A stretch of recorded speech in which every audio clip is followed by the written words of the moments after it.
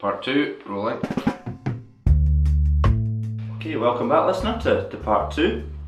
This is Black and White Noise. Absolutely, thank you, Michael. That's alright. Should we do that again? No, you can edit it in after. Fair enough, yeah. I might just leave all this in. I will. I might even loop it. It's meant to be a conversational type tone, so hopefully we're achieving that. It's not meant to be polished. It certainly won't be polished. So, Ross, obviously you're sitting here, we're overlooking the stadium, you're here as chairman. I thought we might touch on sort of how you got here. It makes sense, because there'll be people out there that don't know your background and don't know how this all came about. So Neither do I. Ross MacArthur, thank you very much. Yeah, that's right. Sometimes I wonder how I got myself in this position. It's good to know where I say that. So you certainly mentioned earlier, you started watching the Bars in 1977. Yeah, I think the first game I remember I went to, it was at Aberdeen in the Scottish Cup in January 1977 from memory, and it was a really frosty pitch, and I always remember the Dunfermline fans singing a song about Joe Harper that I won't repeat. Probably difficult in all that time. It's a few years, but what's your favourite game that sticks out, or one or two? Won't restrict you to one. You're the chairman after all. Favourite game? Well, there's probably a few. I mean, the two games up at Tannadice, obviously when we more or less won the League One as it was then, and then obviously when we saved ourselves from relegation, they were great games. The Wraith Rovers game here, when we beat them that same season. I can remember my first promotion here against Falkirk in 1979, when Andy Rowland scored a penalty at the Cowdenbeath end. That was a great memory. It's really difficult, isn't it? Because you've got so many games that there's been a few nightmares as well. But that's part and parcel of being a Pars fan, isn't it? But no, so these are the games off the top of my head, and it's funny because I don't really think about cup finals or things like that. These are the games that I would say were my favourite. Probably because we've lost every cup final. I was going to say that. I've never had that luxury of being able to enjoy a cup final. But probably these games I would say are the ones that stick out. And the cup's obviously special. Everyone that supports the Bar, so something like the game up Aberdeen would be Inverness qualified for Europe. It's a logical one, especially the Barry Nicholson goal. That was a fantastic goal. Yeah. But that was a farce that game was even played up at Aberdeen. That should have been played in Perth that night. But that's right. There's another game that I've forgotten about. But let's not talk too much about Perth. It's not Perth. Not the happiest place for us. I wouldn't talk about that game. Yeah. It's funny that the game up in Aberdeen, the replay, I actually had a mortgage exam to do. I had to rearrange it from Edinburgh to Aberdeen so I could make the game in time. I thought you were going to say that was another game you missed, Steve. No, I was at that one. He wasn't missing that one. No, they said you can't change it. I said please, and they said do you have to pay a late fee, or I said that's absolutely fine. I was buzzing about that. Did you pass the exam then? Ross, I was so sure I'd passed it. I came out of there at about 6 o'clock. I was meeting Michael and some boys in the pub afterwards, so I was earlier than them. I put the notes in the bin and went to the pub. So the reason I bring that up, I believe your career was also based in financial services of sort anyway. I'm still involved to a degree in financial services. I wanted to pursue a career in marketing, if I'm being honest with you, because I did a business studies and marketing degree in Dundee, but my school tie wasn't the right colour, so I never had the opportunity. So I kind of fell into financial services by default. We all do. Yeah, I know, that's right. But no, I enjoyed it. I worked with a lot of good people. It's a totally different market now than what it was when I first started. And you talk about regulation, and it's tough. It's really difficult. That's a different podcast. That exactly. That's right. But no, I enjoyed it. And as I say, I latterly I had my own business that I sold to Standard Life, and allowed me to take a wee bit of step back, and they, and it was just about that time that the club went into obviously hit its difficulties. If it had been a few years prior to that, I wouldn't have had the time to have done anything. So that brings me on to, you're sitting in the Northwest, it's late 2012, the board's all left, basically leaving Gavin Masterton, Johnny Orson, Gavin Masterton's daughters. There's obviously something that's not quite right there. How did you get involved in Pars United? Well, it actually goes back a wee bit before that. I didn't want this to be common knowledge. I tried to keep this secret, but unfortunately these things come out. I helped the club out when Jim McIntyre was the manager in terms of bringing some players in January. In terms of like Martin Hardy and Kevin Rukovic and Liam Buchanan. So I got involved sort of behind the scenes. I'd helped the club out, and then I got kind of pulled into things. I never wanted to go on the board, to be honest with you, because I was starting, as I got kind of pulled into things, and I got shown different things and started to find out more information. I began to think, no, this isn't going to end well. And unfortunately, the situation arose where the club had to go into administration. And I'm a pretty, believe it or not, I'm a pretty private person. I certainly don't go into anything because of ego or anything like that. So I wanted to keep out the limelight. And unfortunately, when I started to see what was going on at the club, I thought this needs to be sorted out. So because I'm first and foremost a passionate fan, I thought I'm going to have to do something about this. And that was difficult for me because I was getting criticised in the papers, and that wasn't a clever period. Particularly from my dad when he was reading some of the things that they were saying, which was just a lot of absolute rubbish. And you needed the strength of character to say, right, no, I'm sorry, I'm going to take them on. Mm-hmm. So that's basically the whole thing came from, and from that, then we had to then say, right, okay, it looked as though the club is going to topple, so we're going to have a plan B, mm-hmm. and we basically had to put a rescue package together, and so that's where the idea of Pars United came from. If you recall at that time, the support was kind of split because some people knew what was going on, some people didn't. Yes. And it's natural that you would back your club. If somebody's saying this isn't right, and the club's saying this, we'll trust the club. Mm-hmm. So it became very divisive. There was a lot of different groups in and around the club at that time, and people didn't know who to believe and everything else. So that was the whole concept of Pars United. Yes. Uniting all the Pars fans together, because if we hadn't done that, the club wouldn't have been saved. It was a bit fractious at times, I guess, but like you said, I think the opinion kind of skewed towards there needs to be changed by the end. It was almost universal by then. I mean, when we did go into administration, you obviously have a feel for these things. Did you think the club would be saved, or do you think it would result in liquidation? Well, you always want to remain positive. One thing I will say, and I've said this before, the club is incredibly lucky in that when we went into administration, and you need people to come to the fore in terms of, you need leaders, people to basically cajole people, bring them together, give them a sense of direction in terms of where they're going, and talk in a language that people understand, and they know understand what the club's all about and what needs to be done. But the football club was really lucky in that there was a group of people, and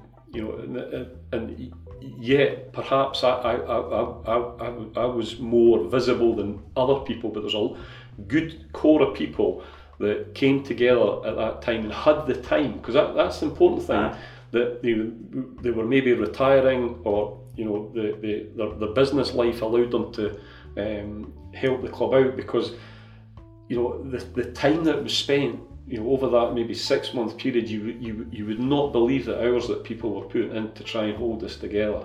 Mm-hmm.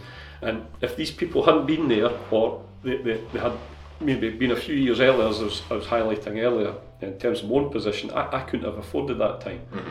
So the club will always be lucky that timing is a massive thing, and people were available to help the club out.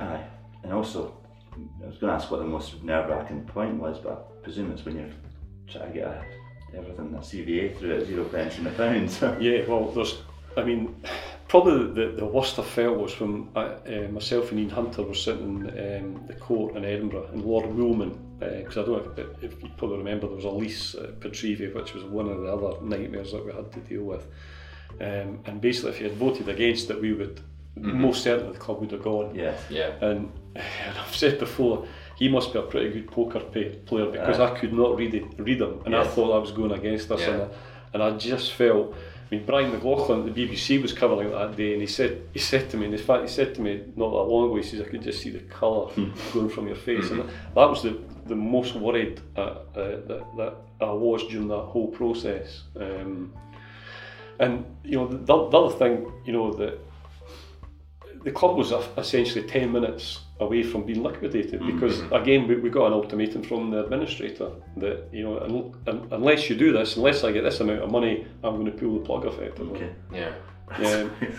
Quite nerve-wracking that too. Yeah, no, it is. And the thing is, you've got, and this is the other thing even now as chairman, but you've got a sense of responsibility to everybody.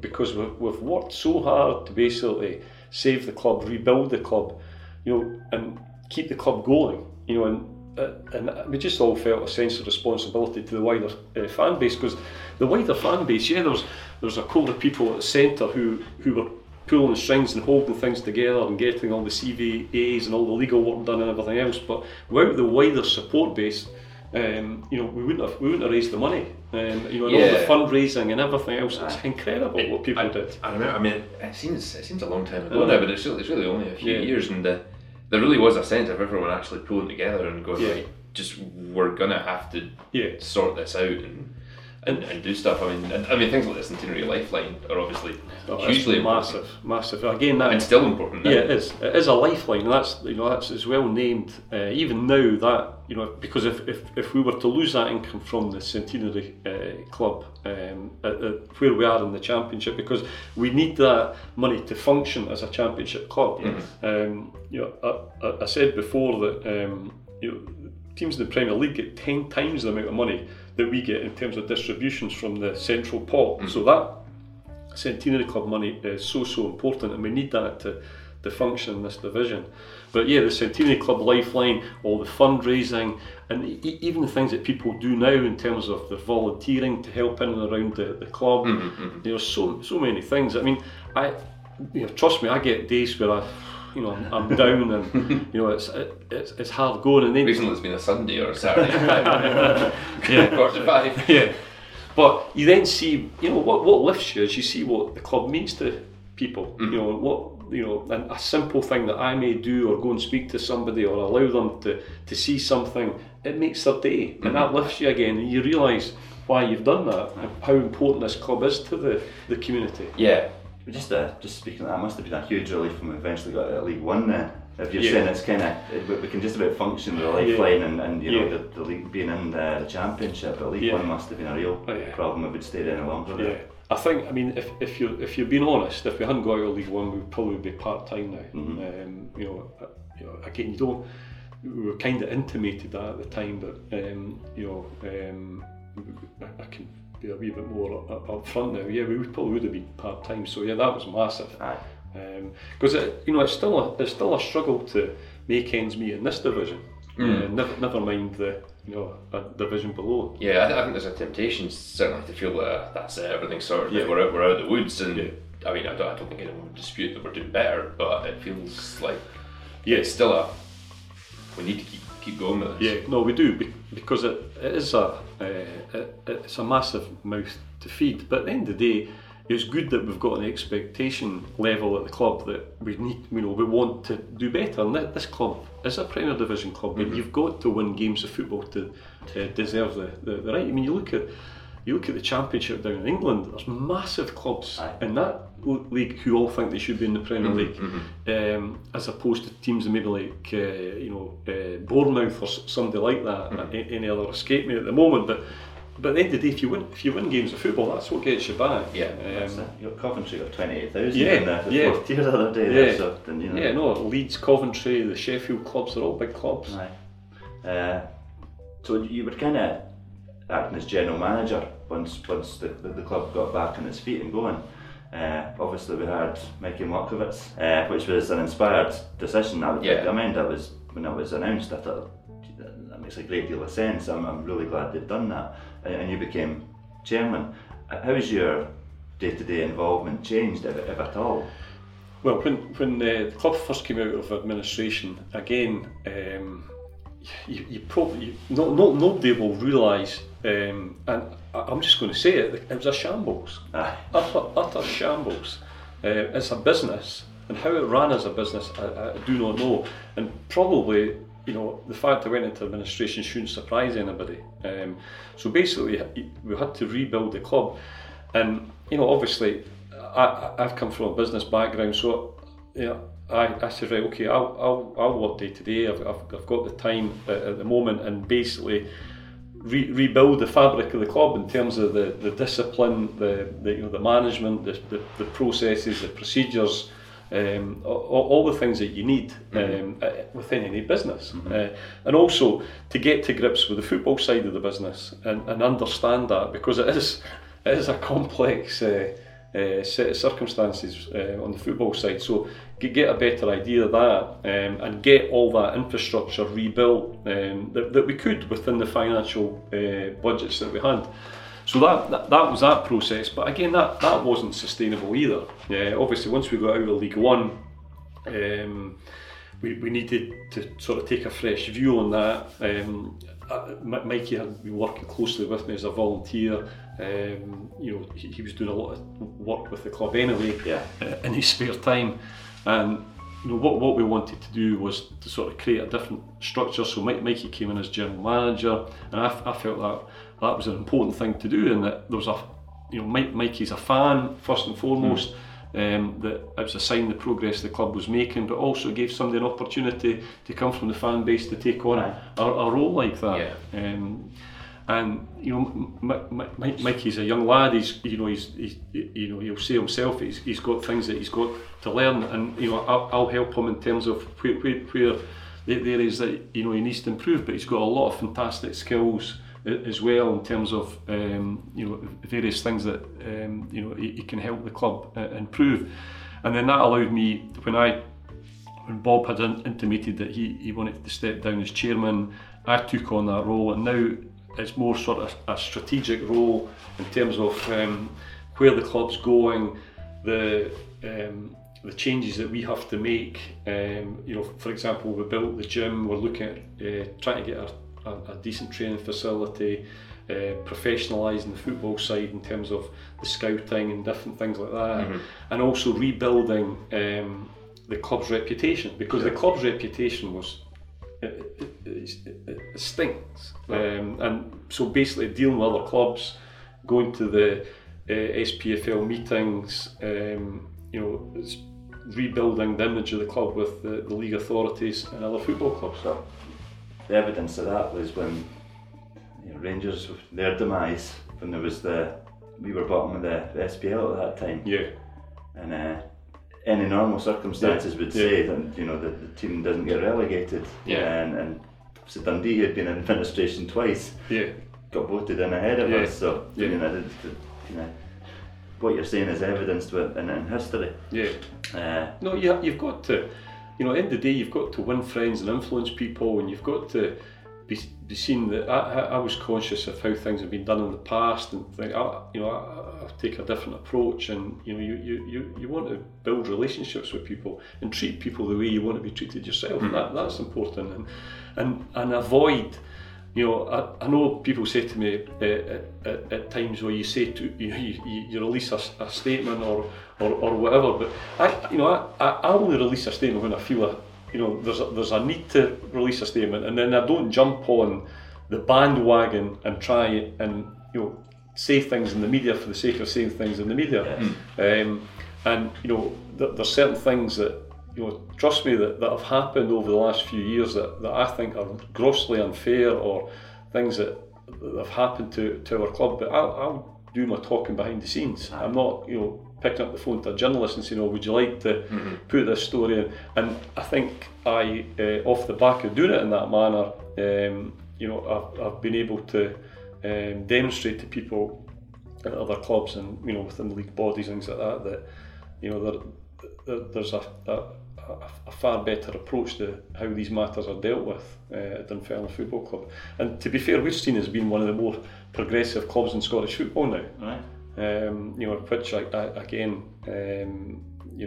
think is a good thing. And as I said at the supporters meeting a few weeks ago, I was approached in the summer about joining the SPFL board as well, but I just felt there was too much to be done at Dunfermline at the moment, and that's my priority. Well, it's good to hear. You'd obviously be a good addition, but like you're saying, if there's too much to do here, you don't want to dilute your time. You're talking about the relationship with other clubs. I slipped through the net once, Ross, and I was in the director's box, and I've got to say they're a pretty good spread here. So, more of a light-hearted question, but where do you look forward to going to the most? I'm told Inverness is all right. In this league, sorry, I've not gone off a tangent, but one of the things that we've done was we've developed good relationships with all the championship clubs, and that we now share information and try and help each other out with different things. So there's a good bunch of people in the championship, so you get a good welcome. Most clubs, off the top of my head, I think Livingston and Queen of the South, you get good guys there. What you find is most of the clubs are run by supporters themselves. Yes. They're all, the directors are all fans ultimately. They have the same challenges. Yeah. This is the stage where we do our internet interject. Just look through sort of hot topics on the forums, .club and .net. It's been a bit of a bun fight recently. So the one thing I have noticed is a kind of all-time 11 that was discussed a wee while ago of players that you've actually seen. I just thought it was really interesting to see some of the older fans from the 60s put in from more recent players. The fact that like Jackie McNamara, Brewster, I'm trying to think who else. I think Skerla might have even got in one of the 60s team. It kind of positioned how good the guys I would have in my all-time 11 would actually, how they would fare in the face of history, if you like. So I'll maybe give you a little bit of time to think about it. I've got my 11 here. What we'll do maybe to end the podcast, we'll talk about the upcoming games over the next 4, and then we can maybe decide an all-time 11 between us. So the next game up, as Michael said, is Queen of the South. Now, obviously they gave us a bit of a doing last time. There's no Chris Kane to deal with, no Andy Stirling this time, but we do have still like Stephen Dobie and John Rankin. Now, given the position we're in, we maybe could do a winning, but I'm inclined to think I'd take a point in this one and move on. But what do we think, Michael? Well, yeah, I mean, as we record this, by the time it goes out, the game will have happened. So this is a tricky one. We'll record 3 endings then. Yeah, like Clue. Yeah, it's a bit of a tricky one.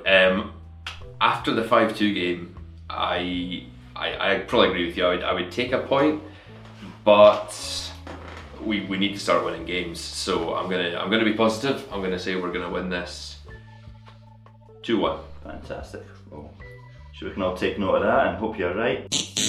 Regardless of what happens at Queen of the South, Brecon away Tuesday night. The beast from the east, a freezing weather front sweeping in from Russia this week, and it's set to bring temperatures lower than the Arctic to much of the UK. They got 4 points all season. There's going to be huge pressure on us to win that game. Mm-hmm.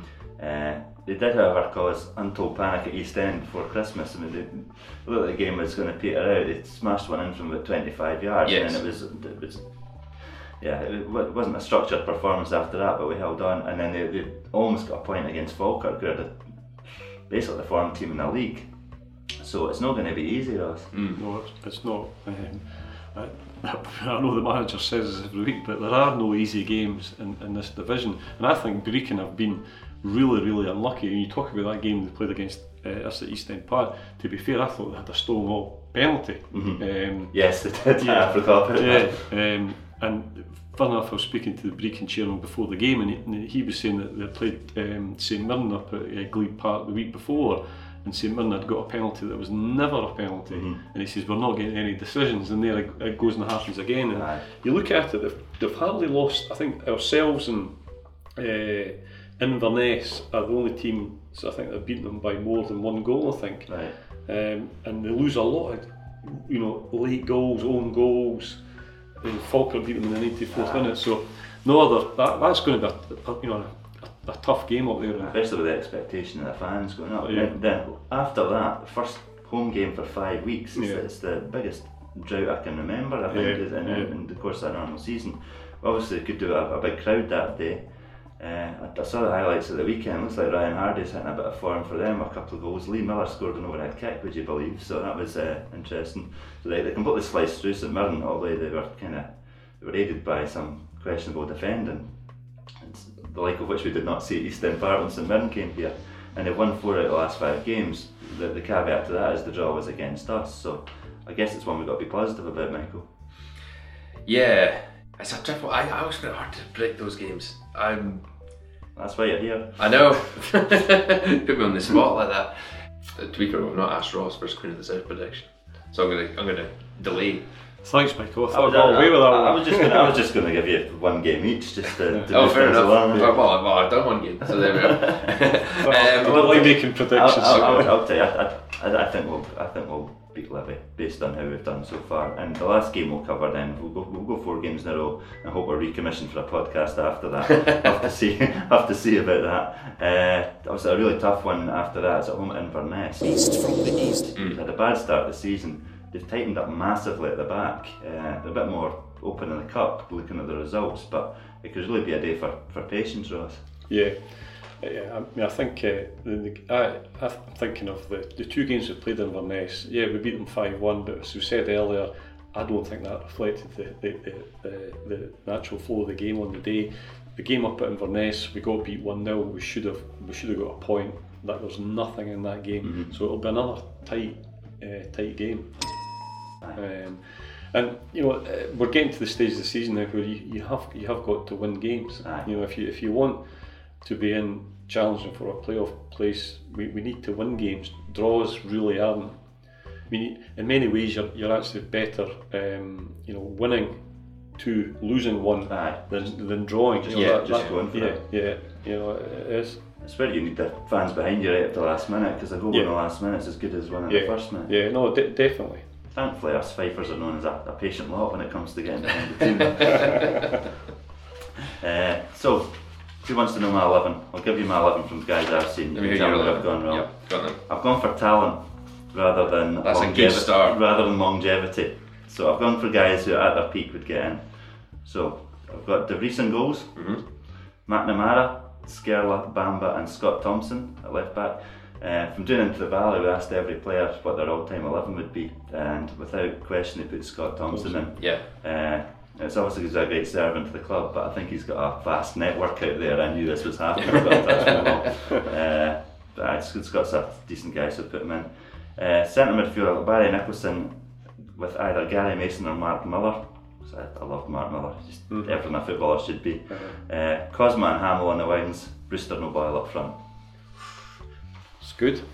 That's a good. Sounds okay. Any glaring omissions? Crawford. I would have him on the Crawford or O'Boyle, I don't know. Yeah, I'd have him on the bench. O'Boyle would say Brewster would be of interest to me. So you can't know partnership. how well they'd work together, but yeah. Crawford and Brewster were obviously time served, had seen it, so it's. So who did you have in central defence? I had Skerla and Bamba. Right. I think I would. Skerla was a great player, but I mean, my first hero was John Salton as a centre half. Great player, and you've forgotten Norrie as well. I know. So I might. I think I would maybe play 3 at the back. I would have Norrie, John Salton, and Skerla, and try and work the formation round her. You're the chairman. You can do what you want. I don't pick the team though. Should be an Italian chairman. Aye, that's right, or Lithuanian. I met John Salton at Hospitality a couple of weeks back, and we bonded instantly because he gave the best interview question I'd ever seen. It was like, who would you most like to meet? Most folk are going on about an actor or a singer around about then. He says John Williams of Falkirk. He was telling me he never got his wish. But I don't think there's too many other players I would disagree with that. That would probably be the only change to your team, I think. I loved it at the back. Just a man for stats, Ross. Kevin Rutkowitz played 11 games in the Championship or League One or whatever it was called back then. 4 goals we conceded. I just thought he was rock solid in the league, and I thought it was a big part. When obviously Hardy was getting all the plaudits, I thought he was a huge part. When he was fit, obviously that was the major problem.